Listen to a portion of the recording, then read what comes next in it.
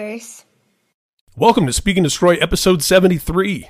Speak and Destroy is a podcast featuring interviews about Metallica, and I am your host, Ryan J. Downey. My guest this episode is music attorney Eric German. Eric worked with the record companies in their lawsuits against Napster back in the day, including A&M Records v. Napster. He's also a massive Metallica fan and spent his teenage years playing in rock bands. These days, his clients include Five Finger Death Punch, AWOL Nation, Bad Wolves, and Asking Alexandria. This conversation is filled with insights about copyright law as it pertains to music. One great way to support this podcast is to go to Apple Podcasts, leave a 5-star rating, and write a nice little review. Like this one from Steve St. Cowboy. Great podcast, flavored by Metallica, but essentially music in general. This is a great podcast, primarily because of Ryan Downey. Aw, thank you, Steve. He's a great interviewer, develops a great rapport with each guest, with the core of the discussions being all things Metallica, but stemming into often interesting directions regarding inspirations, artistic directions, and sometimes just general humor. Anyone who was ever a Metallica fan who has a passion for music will find this not only a worthwhile listen, but a worthwhile subscription. That review nails exactly what I set out to do with this podcast. It makes me borderline emotional. So thanks again for that. See if you can top that review, and I'll probably read it in one of these intros. You can find me on Twitter at Ryan Downey and on Instagram at SuperheroHQ. You can find Speak and Destroy on all of those various platforms, as well as Facebook and YouTube, and at speakanddestroy.com. And check out the other podcasts in the Pop Curse Podcast Network, including Pop Curse, which features musicians talking movies, and No Prize from God, featuring conversations with creative people about belief, unbelief, and everything between. So here it is, my conversation with music attorney Eric German. This is Speak and Destroy.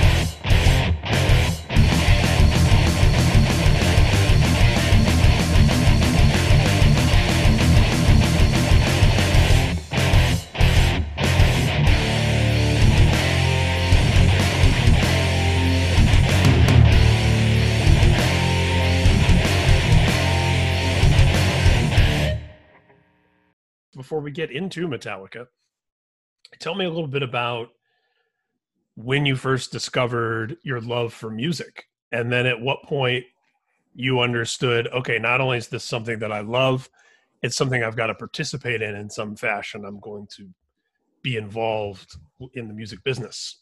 Right. Yeah, well, in my high school, you were either a jock or you fixed cars, or you were some kind of outcast, or there was a group of us that played guitar and jammed and hung out in garages and rehearsal spaces. And so real early on, I mean, I got into, I'm 50 this year, right? So I turned 13 and I was going to see concerts. So I came, it's a different world today, but my parents were letting me, I saw Judas Priest and Iron Maiden and Black Sabbath and, the whole jam. And talk about one of those concerts, I'm sure, somewhere in this podcast, but I just completely fell in love with guitar-based hard rock, heavy metal real early, and it was such a great time. 1983, 1984, 1985, 1986, right? And so that just, I never lost it, man. I had that passion, this same passion that I still have. These were my heroes. Instead of Marvel hero characters, I was into James Hetfield. You know what I mean? And like, I would sit there and I'd emulate those bands. I would try to learn how to play those bands on guitar. I would cover, get together in my parents' basement and play the Call of Cthulhu and Hell Awaits by Slayer, and I just never left it. Right? So when I went to college, I was in bands. I had done all sorts of different stuff like that. But let me back up just a second. Yeah. What town are we talking about? I grew up in Albany, New York area, so they call it the Capital District, specifically Latham, New York.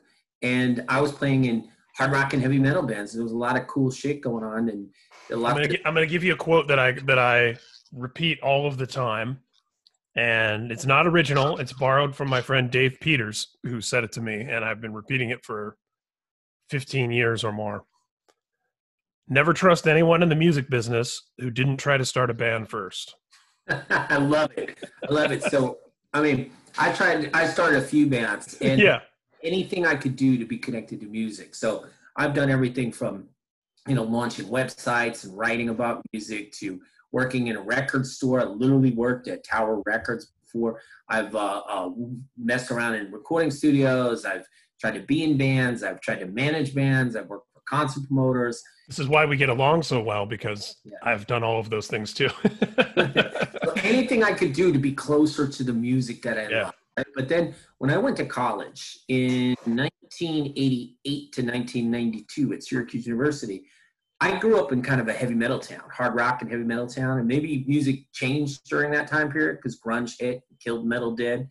But it was for the most part, pre-internet and I received my music information from magazines and from MTV Hamburger's Ball and, waiting for Circus and Hit Parader to come out every couple of months or something like that, right?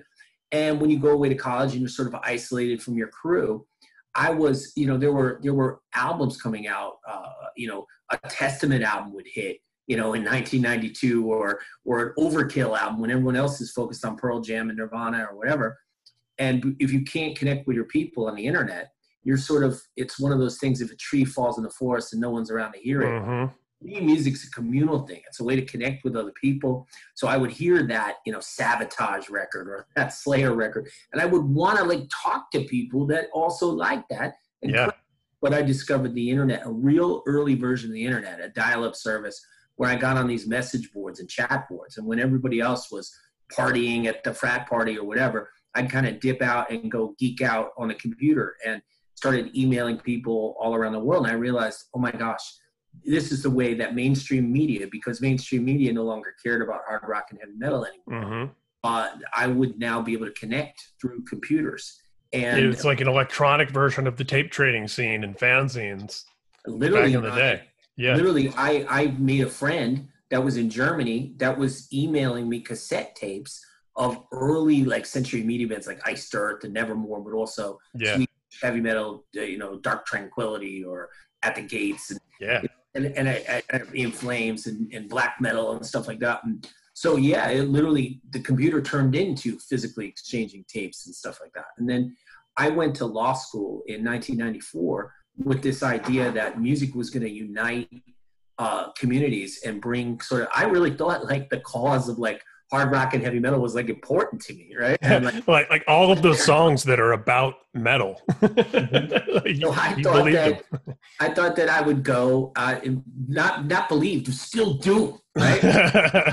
And I got to this point where I thought that coming together, this computer, internet, message boards and stuff was going to be able to build a community. And I realized I was going to get all my music through a computer, through a cloud-based thing, and through and that was going to unite communities and empower artists, and it became my mission in life. And so I went to law school with the idea that I was going to learn everything I could about the intersection of computers, copyright law, and music business, and that sort of launched my career. And that's not to pat you on the back super hard, but that's extremely prescient considering you were thinking about music and copyrights and the relationship to the internet, what's that, 7, 8, 9 years before Napster?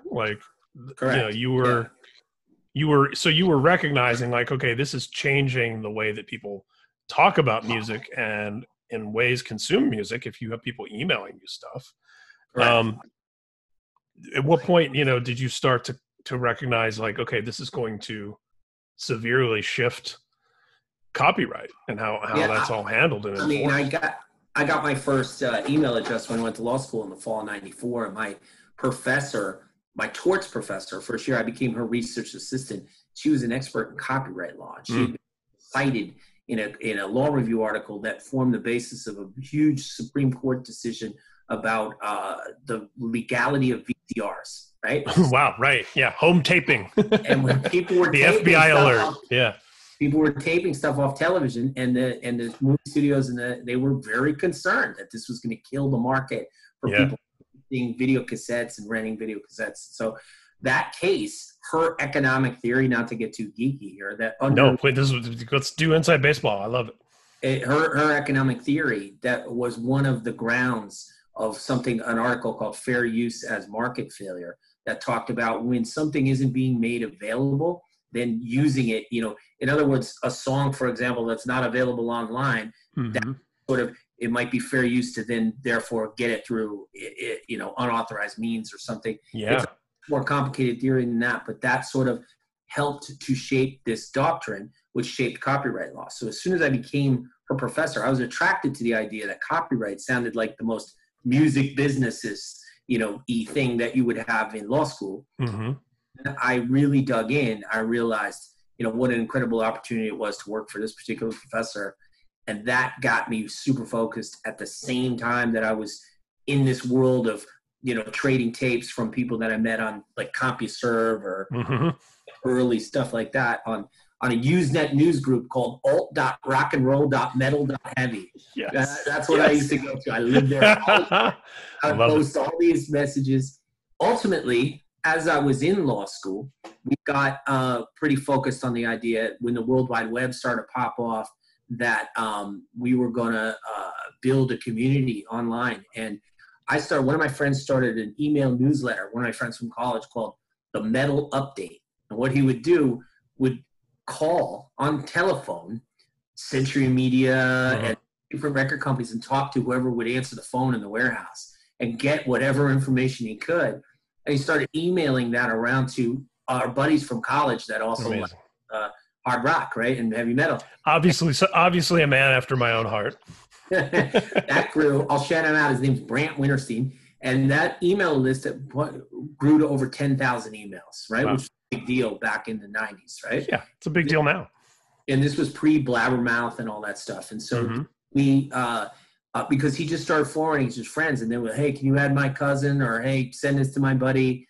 Then Very familiar with that. We built some websites. Hey, I heard you have an email list. Right, Yeah. exactly. Yeah. And like I told you, Ryan, I'll just say this on camera instead of off.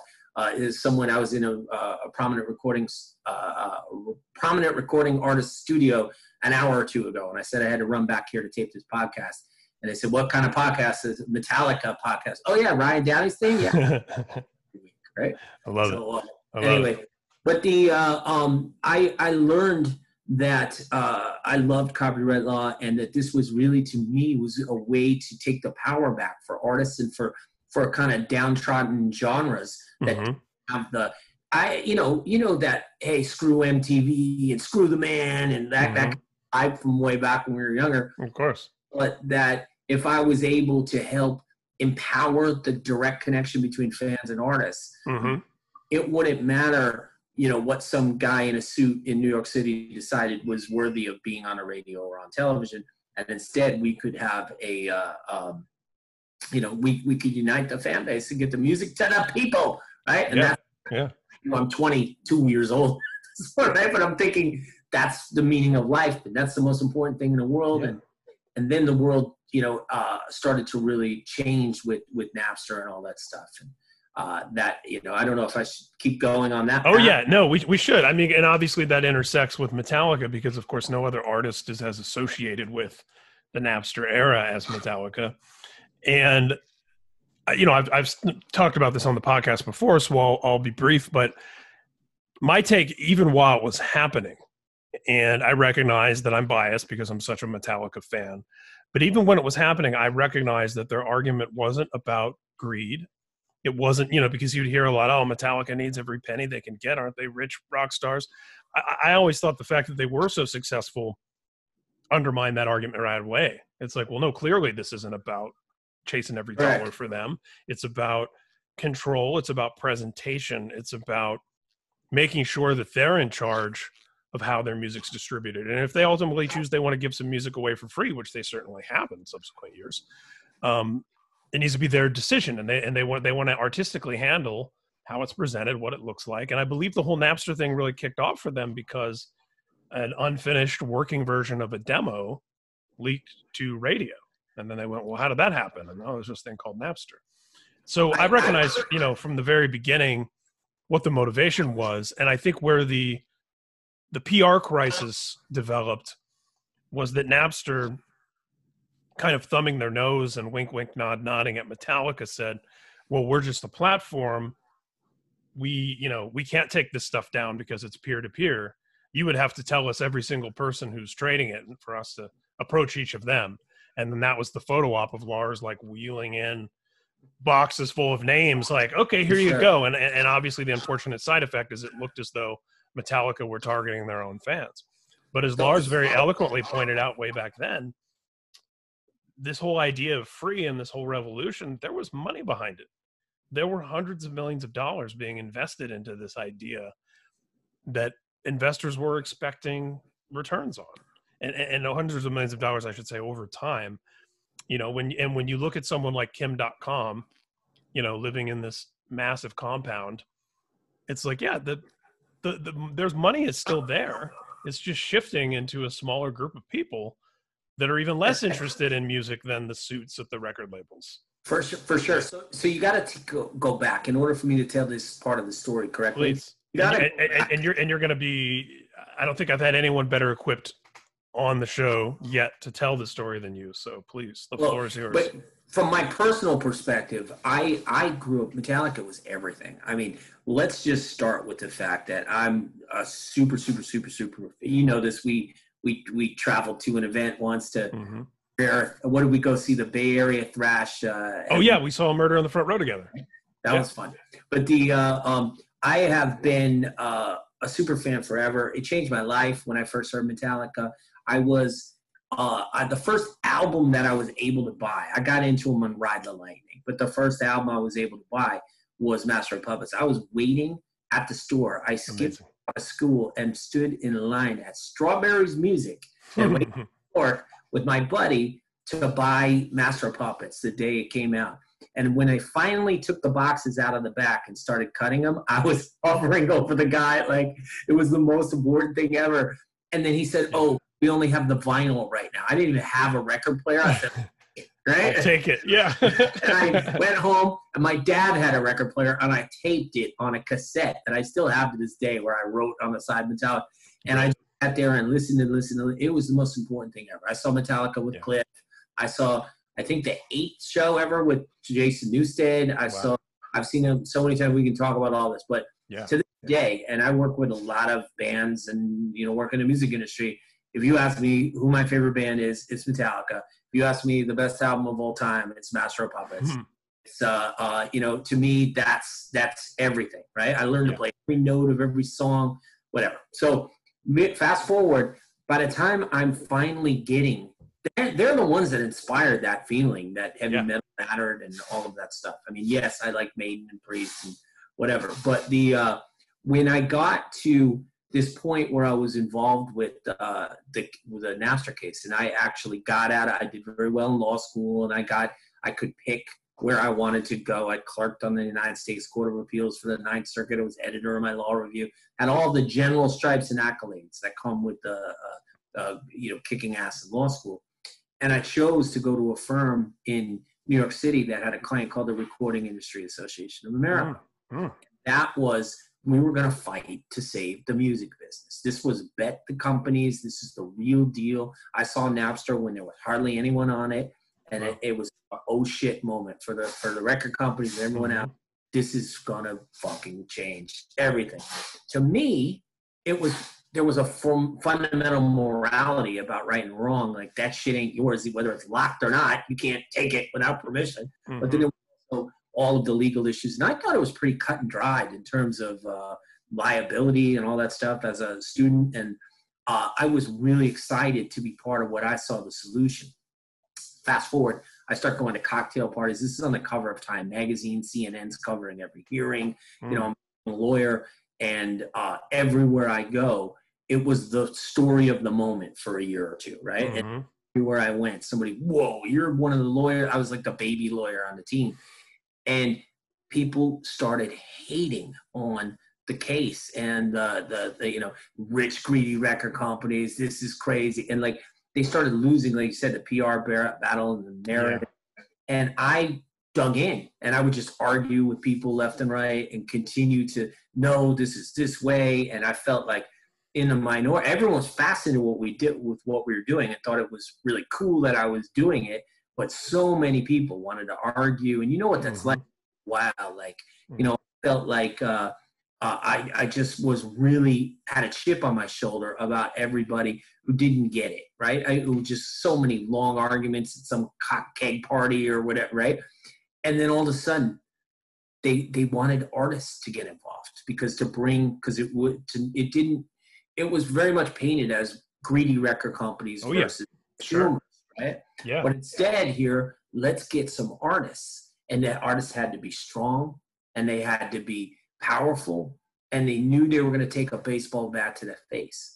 So I didn't see Metallica getting involved, and their lawyer at King's Home Paterno, Howard King, he also represented Dr. Dre, who also got at the same time, and came into the mix with this concept that I saw them as the bodyguards, the bouncers who stood up, because I saw it as somebody was being belligerent at the bar and harassing and somebody had to step to this guy. And it was like the two biggest guys in the room were like, hey, they on behalf of everyone else, not themselves. That's what it was, a principled matter that someone had to do it, that they were uniquely positioned to do. They had the balls to do it, and they took the hit for the betterment of us all. And that's why you pay for Spotify right now. And that's why you pay for, in many ways, they saved the music industry.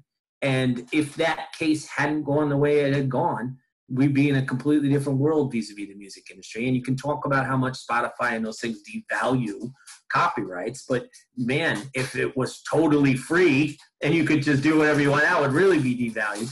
So these guys I saw took the hit and were strong enough to do what needed to be done in order to, to make this, to make a statement that, so I wasn't greedy at all. I doubt they made one more dollar. They probably lost a few. They probably lost money on it. And the idea that, it got miscast as they were against progress, they were against change, they were against technology. And it's like anyone who really pays attention to that band knows that they were selling high quality soundboard recordings, MP3s of their concerts the night after they performed them on their website years before other bands were doing that.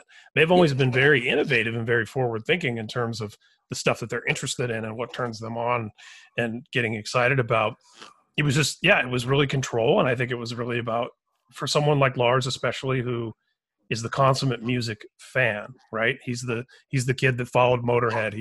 He's the person that ingratiated himself with Diamond Head and stayed there and, had every record and was the person in Orange County that everyone could go listen to all the imports at his house.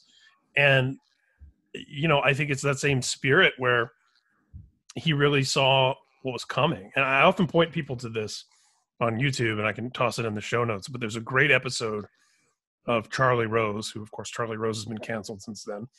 But there's a Charlie Rose episode from the era, and it's Lars and Chuck D from Public Enemy debating about Napster. And Chuck D is brilliant and, has made some of the best records of all time. I have tremendous respect for Chuck D. But when you watch that with the 2020 vision of hindsight, everything Lars predicts in his side of the debate came true, and everything Chuck predicts was incorrect. That's fascinating. Chuck was saying Napster was, going to be the best thing ever for artists and music, and we were going to see more labels and more this and more that. And he had this whole trip that was very, very optimistic. And then you have Lars on the other side going, hey, this is going to bleed into TV shows, books, video games, movies. This 20 years ago, Lars was on Charlie Rose predicting where that was going to go. And and to your point about Spotify, I think that the argument that I always have with people is when they say, Spotify, they're ripping off bands and they're barely paying anything. The response to that to me is twofold. One is, well, the alternative was free. Something like Spotify came along and offered music fans a way to have some kind of clear conscience that something's going somewhere to somebody. and it's not the same as stealing. And I think most people, given the opportunity to stream legally, would prefer to do so, not only out of their conscience, but because the more difficult you make it to go and get the pirated stuff while simultaneously making it easier to get stuff legally, people will opt for the legal option, unless they're hardcore pirates who we've already lost, who are never coming back. I agree 100%. I think it's great in that regard. And then the other part of the argument, when artists complain about how little money they're making, is I say, read your record contract. The record labels are making plenty of money from Spotify. It's the artist that's still not making much. And it's just like you weren't making much when they were selling your CD for $19 a tower. Correct. You know, I have many artists I work with that they come to me and maybe they're a certain level into their career and they don't even know what a record royalty is, because they just think all it is the advance that you use to make the record. And I try to explain to them, no. There's record. You mean ASCAP money? No.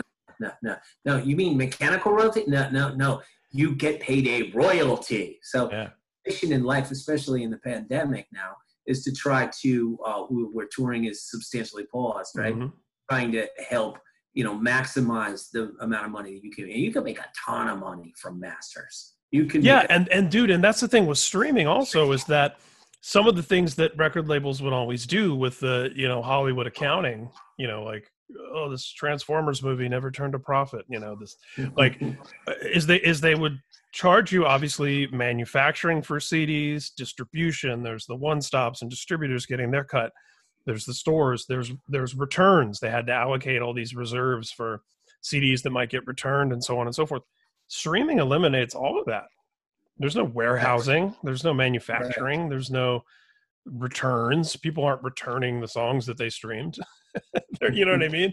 So because the overhead is coming down, a lot of the excuses for the accounting are going away, the kind of backwards accounting that would result in a band never recouping, If we were going to go there, we're in an incredible time of growth in the music business. It's really cool. There's a lot of money to be made. And most of the artists I work with are doing just fine. Mm-hmm. They're kicking ass in the middle of this pandemic thing. And if we overlay touring onto it, that additional revenue stream, they've learned now to fish rather than being given a fish. And they know great revenue outside of that on touring. But once that comes back and you overlay that, it's going to be a boom time for the music industry. It's going to be the roaring place. And Goldman Sachs said that streaming revenue is going to double by 2030. And, you look at catalog sales and master rights acquisition and the multiples that people... That's a big business right now, right? Like there's venture capitalists coming in, sniffing around, buying up whole catalogs. So it's really exciting. But like, look, what I was trying to say was, for me as a kid who was relatively still a kid when we were working on the Napster case, to be so dug in on a big argument with so many people coming at you against it, and to have basically your Marvel superhero up and help. And that was freaking cool, man. And it bummed me out, the hate that they took, but it added to the respect. And I completely, of course, understand what they tried to do. Maybe it got bungled in the sort of the messaging and the public eye. It's hard to take away shit for free from people when you're perceived as a wealthy individual. But fundamentally, they did the right thing and changed the world because of it. So, Well, it's interesting to jump backwards for a minute to your law professor and the fair use precedent and everything that you were talking about. It sort of makes me feel better about my own personal philosophy, which is that I don't pirate music. I'm not going to legally download something unless it's a record that is out of print, unattainable, and isn't available anywhere through legitimate services. Then I feel okay. Like, okay, I can go grab this from the internet. See, fair use. I can't find it somewhere else. One of the things that Napster wanted to argue, if we're really going to get into that, there was something called the Staple Article of Commerce Doctrine that came out of that VCR case, right? The first case is what was about that VCR, and they basically said that when you're there's a difference between a crowbar and thieves' tool. Like a crowbar could be used to pry open a trunk, but it also could used for other things that are not illegal. It's not necessarily an item of, a knife could stab somebody, but it also could cut your dinner, right? So there's this concept in the law that if something has substantial non-infringing uses, then it can't be held liable for the fact that some people using it for crime. Yeah. So a VCR, where would that fall then? Because you can obviously use it to pirate material, but you can also use it to watch. Yeah, well, videos you so legally the purchased. case became about, in that case, is there a substantial non-infringing use for a VCR? And at the time, there was no market. Like, you couldn't really buy movies and stuff like that. There wasn't that kind of sale. If you did, it was like hundreds of dollars to buy it. Yeah, I remember that era. Right, but if you were able to, but they said, but time shifting. That's the frame. Like watching a show at 4:00 instead of at 1:00. Today we're in this on-demand world. We can watch whatever we want, whatever DVRs and all that stuff. By the way, DVRs went through the same stuff later too. Oh wow. Copyright infringement. But the idea that you could skip the commercials was really but the thing is, no, you're just watching the same thing, and it is ad supported, so those ads are still in the thing that you're watching. You're just watching it, later because you had something to do at that time. Remember those days, Ryan, where appointment television at 9 you had to be at your TV. You better be at your TV at the right time for Buffy the Vampire Slayer, the X-Files. I mean, I'm thinking that's even as an adult. I'm thinking as a kid. I mean, everything I had to know when it was coming on. So if that so because of that, right, there was this idea that that was a fair use, right? And fair use, or the question was, is there a substantial non-infringing use for Napster, right? The question there is, what are you doing with Napster? And so it became a lot about, well, some people are trading Bible passages, and some people are trading pictures of their kittens, and some people are using it to upload their demo tapes. And so, and my answer was bullshit. Right. Fucking songs, you asshole. Right. And we had to slog through all of that stuff to figure out what people were doing with it. So I was working with a team of experts to try to sample what was being traded on Napster and what percent of that was copyright infringing material. So that to be able to demonstrate that was the primary use for it versus correct. Yeah. Ironically, I later went to work on a case, a service called Kazaa, and in that case, those people behind Kazaa, some of them started Skype and then started Spotify. Wow. Yeah. The twisted web of that. Yeah. I'll tell you, and granted, I didn't think of this in 1999 or 2000, so I'm not going to try to call myself a prophet, but I have been saying this for a number of years, and I think longer than anyone else that I'd talk to. So I'd love to hear your thoughts on this. I feel like the mistake that was made, again, hindsight being 2020, was that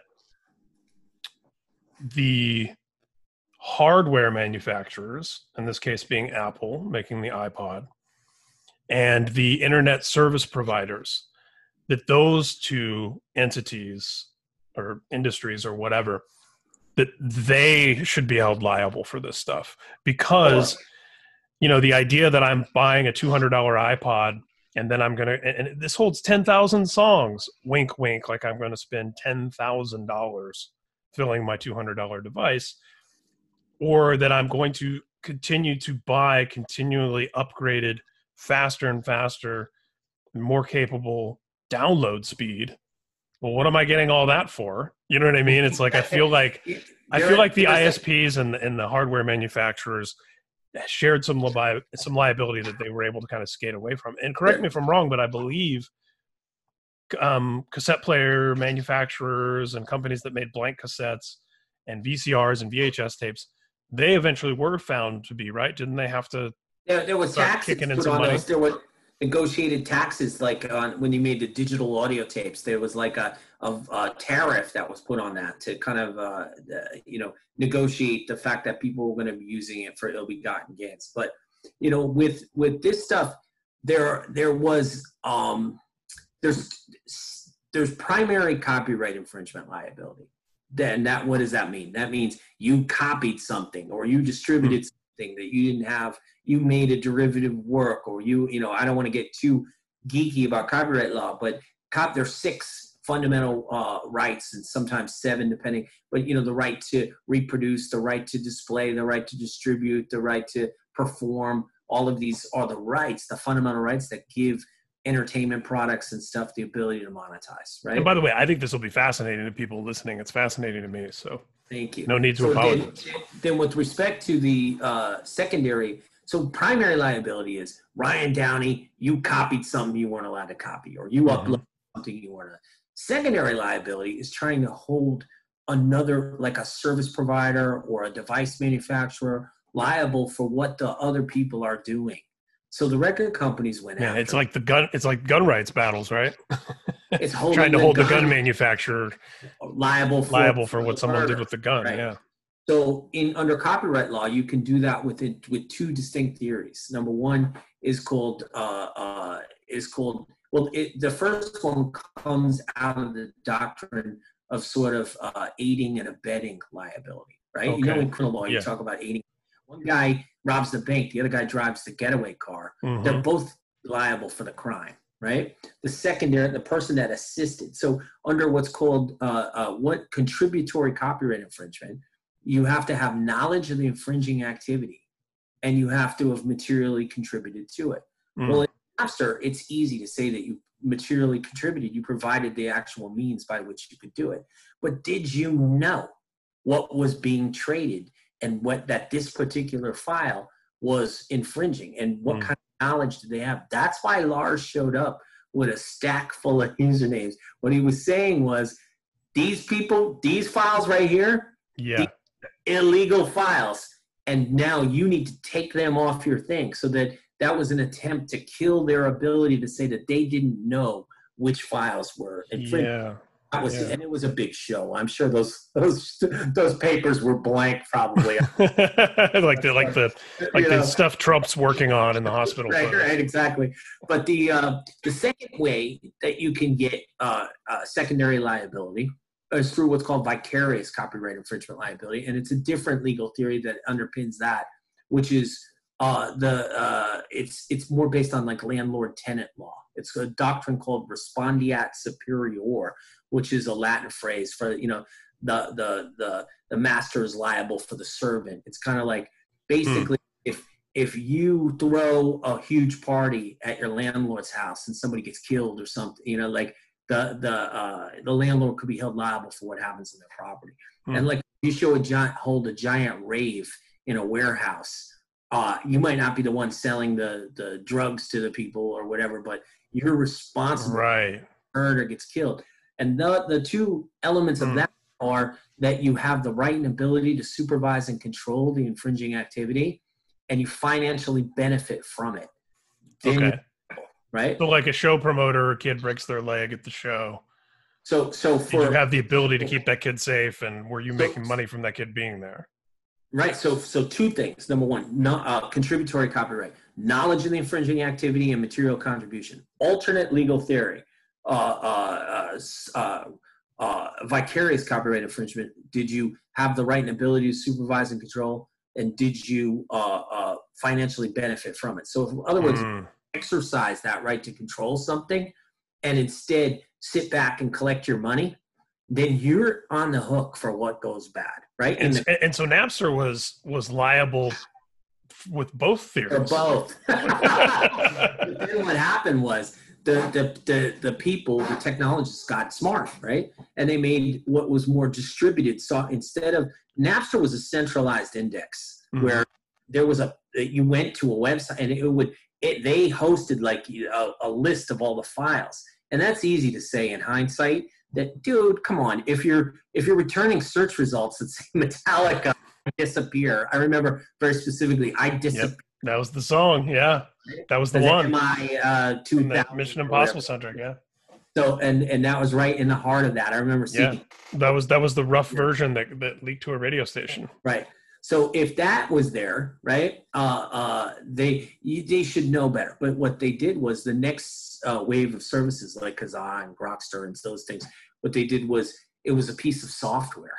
There was no centralized index. There was no central headquarters. And there it became much tougher. So those cases turned on a new theory. That went to the Supreme Court of the United States. I worked on that case as well. It's called MGM versus Grokster, but it also included the Kazaa service and several others, which then the next case was against LimeWire, and there were and that's when it was becoming whack-a-mole, right? Because just as you're settling one, there's already a new place everyone's going to. Correct. So what I was looking at was the in the Grokster case, there was a new theory, and it became a third prong by which you could hold these services secondarily liable.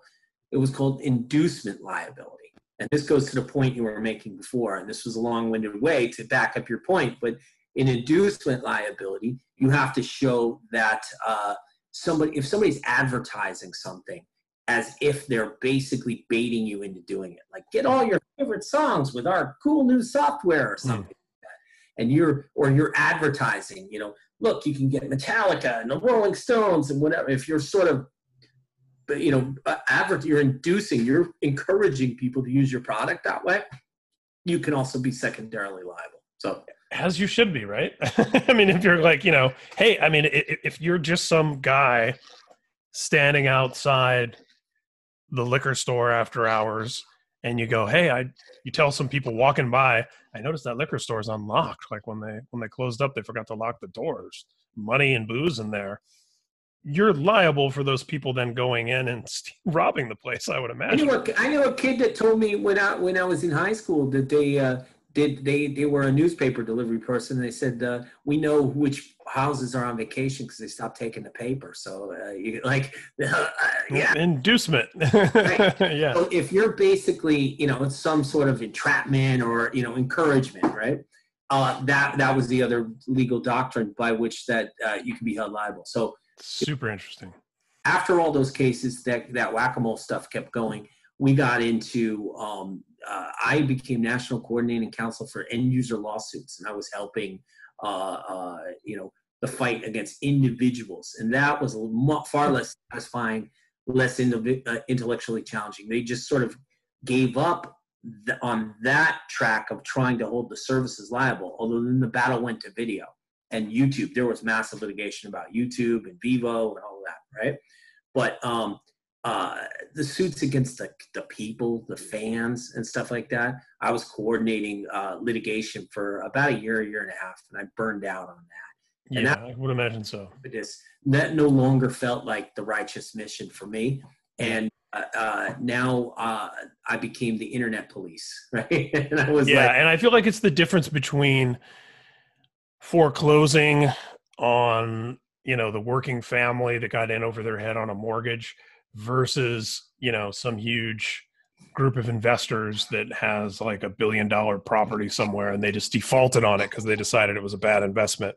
You know what I mean? It's like, hypothetically, they're the same thing, but in brass tacks, like real life, like they're not the same thing. And it's like, you kind of would rather go after the fat cats who are doing it in big numbers than somebody but the cool made a mistake. Thing that happened there was I got after I got out of that, I got into more direct connections with artists and built the rest of my career that way. Absolutely. So, which of course, and I'll emphasize this in the introduction and in the description for the episode, but that's mainly what you're known for and mainly what you do. Is that's what work it is now. with But artists. it took a while. I was the kid on the Napster, baby lawyer, the junior lawyer. There was a team of, was it 10 people or 15 people? Yeah. It's like the little kid. And, but you're right that the pandemic really brings it all full circle, because it really underscores how important artists having some control and some connection to the art that they create and the way that it's monetized. Like it's just because if touring and merch is all you can do, and there's bootleg merch all over the internet, I used to always joke that you couldn't download merchandise, but now you sort of can. And then you can't tour. Well, then how are you supposed to be an What, artist? what about all that on-demand printing? I'm a big Oakland, or now Oakland slash Los Angeles, I mean Las Vegas Raiders fan. And obviously hit like on every Facebook Raiders group and stuff. Sure. And I hit like on every Metallica group. So what do you think pops up on every news feed on Instagram? Oh, get your shirt that's some sort of illegal mashup between Metallica and the Raiders, and probably doesn't even exist in the real world. It's just a print on demand. It's just an algorithm that creates some shirt. If I feel like clicking on it, it'll come to me, and obviously it'll be, half the size I thought it was. Yeah. Oh, yeah. And it'll be, and who knows what it'll be printed on. But Yeah. that's the equivalent. Same thing back when you were downloading things from Napster. You didn't know you're getting a virus. Is it really? Oh, yeah. Or is it going to say Linkin Park, and then you're going to open it and it's going to be Celine Dion? Right. Exactly. Yeah. And especially back when the download speeds were so much slower, or when it took, a whole night to download a movie and then it's the wrong file, or it stopped at 98% downloaded and you have to start over. But now we live our lives online, right? And now Indeed. Everything is right there and for the taking. And one of the beautiful things, the pro of all this, is I couldn't, because of what you mentioned, that you didn't know to download illegal files. Dude, back then, they would have loved, just like the Democrats would love to catch, or the Republicans would love to catch Nancy Pelosi in a hair salon with Right. a mask, right? Yeah. People would love the idea that one of the lawyers on the Napster case, or Kazaa or something else, was downloading illegal things, or someone in the mailroom at the law firm or whatever. So it was the biggest no-no in the world for me to ever. Which is crazy, because you also had to, I would argue that you have to have some experience with it to understand how it's No. In a supervised evidence gathering type, learning how to use it, sure. But what I'm talking about is for fun. And so right. many years later, because Ryan, guess what? I'm a lawyer, but I'm a fucking music fan first and foremost, and a metalhead. And now today, man, when I finally got on Spotify, which was early for most people, but I had never experienced the anything I want at the click of a mouse world. Yeah. Holy shit, man. The day the light bulb went off and I said, you mean not only is every song ever in this thing, I can also sample anything I want? Like, if I want to hear that weird Iron Maiden live album that they put one out every other year or something, maybe I wouldn't have gone to the store and physically bought a $20. Absolutely. And the argument that you always heard during Napster of, oh, this album only has 2 good songs, I don't want to pay for that. Now you can just listen to the 2 good songs. Yes. Yeah. And listen to them all and go on a deep dive. And, it started with YouTube. You get sucked into a YouTube hole. I get sucked into Spotify holes all the time. Oh, yeah. And the algorithms are smart, man. The Spotify ones, they figure me out. Very rarely do I go down a rabbit hole where it starts recommending something I don't like. It's always like right on the money with what I was just listening to. But the great thing is I can keep up with every band. I can listen to the band that I don't even sure I really like them anymore, but I'm mildly curious for 20 seconds. Or whatever. Oh, dude, totally. Or even just to know kind of, something you're hearing about, and maybe it's not for you, but you just want to know, well, kind of, a little bit about what it's like so you can navigate a conversation about it. Like, let's talk about this. There was an acoustic album, Metallica, like All Within My Hands, or I forget what was the. Yeah, it was from it was All Within My Hands. It was from one of the Bridge School benefits. Right, and so like, would I have gone to the store and bought that? Maybe, I don't know. Maybe it would have slipped beneath the radar. But when it just popped up in your you Spotify, hear that version of Disposable Heroes or something, like, they're unique, really cool, interesting version. And like SMN, and this is the funny full circle. SM2 comes out, right? I was at one of the SNM1 concerts, but not the one in New York with Michael Caine, like at Madison Square Garden. I went to an SNM concert when they were kind of like in support of the record. Yeah, but I think there was only a couple of them. Yeah, You probably knew better than I do. But I actually sat next to Howard Stern, because a order for what at the time Metropolitan Entertainment like hooked me up with tickets, and like I waltzed to my seats like in the front. It was amazing. But when the SNM2 comes out, and actually I almost had a chance to go. You went with Andrew Carter, our great friend. I really enjoyed listening to you guys talk about the drive-in experience. Yeah, and he was on last year. We did one right after we went to SNM too.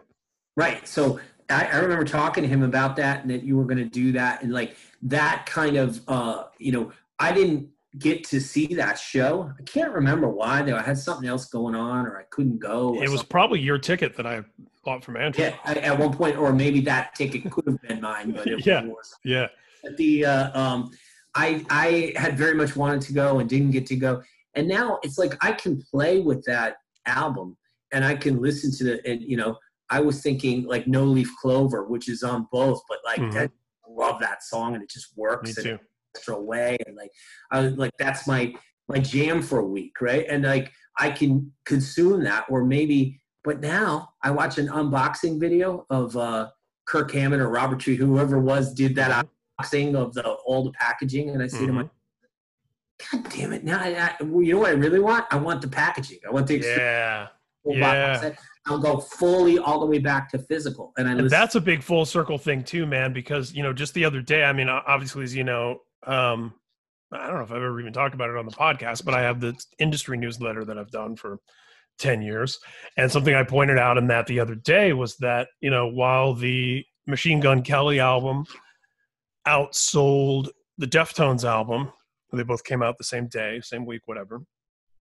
And the percentage of streaming is way, way higher with MGK as it tends to be with pop artists and hip hop artists relative to rock and metal artists. Deftones, out of that 40-something thousand pure sales number that they did, 14,000 LPs. Right. And that is just phenomenal to me. The idea that there were 14,000 people out there now in 2020 that needed that Deftones album on vinyl. And that's just, isn't that cool? It's amazing. Cool? And I think in the pandemic, we're in an environment where it's a lot more, people like getting shit in the mail. Yes. Ordering stuff online. I know my clients are experiencing great upticks in merch. Oh yeah. And I've had a handful of your clients on the show so far, and I'm sure there'll be more. I mean, I can give you the list of the ones that are the Metallica super fans because we geek out. Like for example, the Bad Wolves guys. Oh yeah, Doc was my first return guest. He's other than Andrew, he's the only person who's been on twice. And when the last Metallica, Hardwired to Self Destruct came out. We did a old school John Berkland, by the way. Do you know Berkland? Yeah, I actually just emailed him and invited him on the show probably the same day I did you. I mean, he's a super Metallica fan. Almost like he has a problem. You know, right? I love it. These are my people. Like John is getting a little weird, right? But he's a super fan. And when that came out that weekend, John, Doc, and Meigs Rascone, who used to be in Coal Chamber, right? Sure. And Chris, John, Meigs, myself, I think a couple other people. We had an old school style get together on the Friday night, get 12-pack of beers and sit around, and we had almost like a book club, like a listening party. I love it. All sat there. I love it. Physically together. And made this event out of spinning that album. So a listening party. It's pretty cool, man. Yeah, right. I would have come, dude. When this thing is all over, and when there's another Metallica album, we should organize a Speak and Destroy listening party and get a bunch of our friends together. I mean, you should do events. Record it like Emo Night LA. Night, this could be a whole brand, man. It's crossed my mind actually. My buddy Jay Bennett, who's been on the podcast, who you might know, great metal journalist. Yeah. He does. Apparently, by the way, I've only met Jay once or twice, but apparently he played a role in procuring some vinyl that our friend Andrew Carter got for me for my 50th birthday. That does not surprise me. I mean, Jay does the White Whale vinyl column for I think Revolver. So right. Yeah, he's definitely the hunter. But I wanted to make sure because I don't know how much time we have. I just wanted you to know. Yeah, if I didn't have another interview at 5, I would just keep going with you forever. I saw Metallica with Cliff.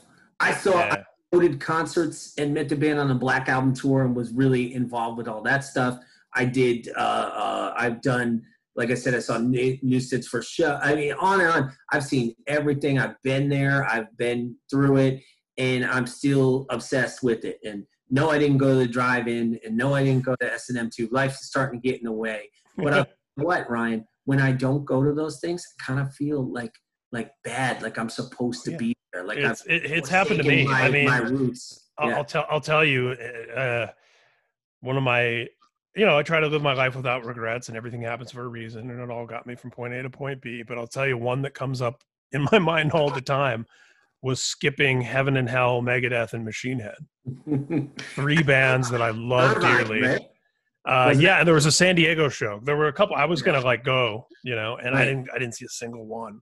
And for some reason, that tour sticks out to me as one I missed. And another one that I missed was Clash of the Titans when it came to Indiana. Dude, you ready for this? It was part of the Indiana State Fair. Mm-hmm. So you paid your $5 to get into the fair, and you were automatically in to Megadeth, Slayer, Anthrax, Alice in Chains. I saw the one with Alice in Chains on the Facelift tour opening up. Yeah. Yeah. Okay, so I have to get this plug in just because I don't know how long before this thing airs. Do you know how long before it airs? I'll let you know. I'm going to try to look at my schedule. But so I'll keep this vague because I don't know whether it's – I've got a cover song from an artist that I'm working with that's a Metallica cover. That's one of the most unique Metallica covers you've ever heard. It is going to knock everyone who listens to this podcast socks off, and I can't wait. And just let me tell you, it's incredibly familiar, but totally different. Mm-hmm. It gives me chills when I hear it. And I can't wait to share that with all of you. Yeah, I can't wait to have whoever that artist is. It's coming very soon. We're going to have that artist on the show. Talk about it. Well, Eric, dude, like I said, if I didn't have to jump into another one, I would keep going because there's a whole bunch more to do. And I have to have you as a return guest because I want to hear details about meeting them on the Black Album tour and details about that first time you saw them with Cliff. So we'll put a pin in those for next time. Thanks for having me. I appreciate it.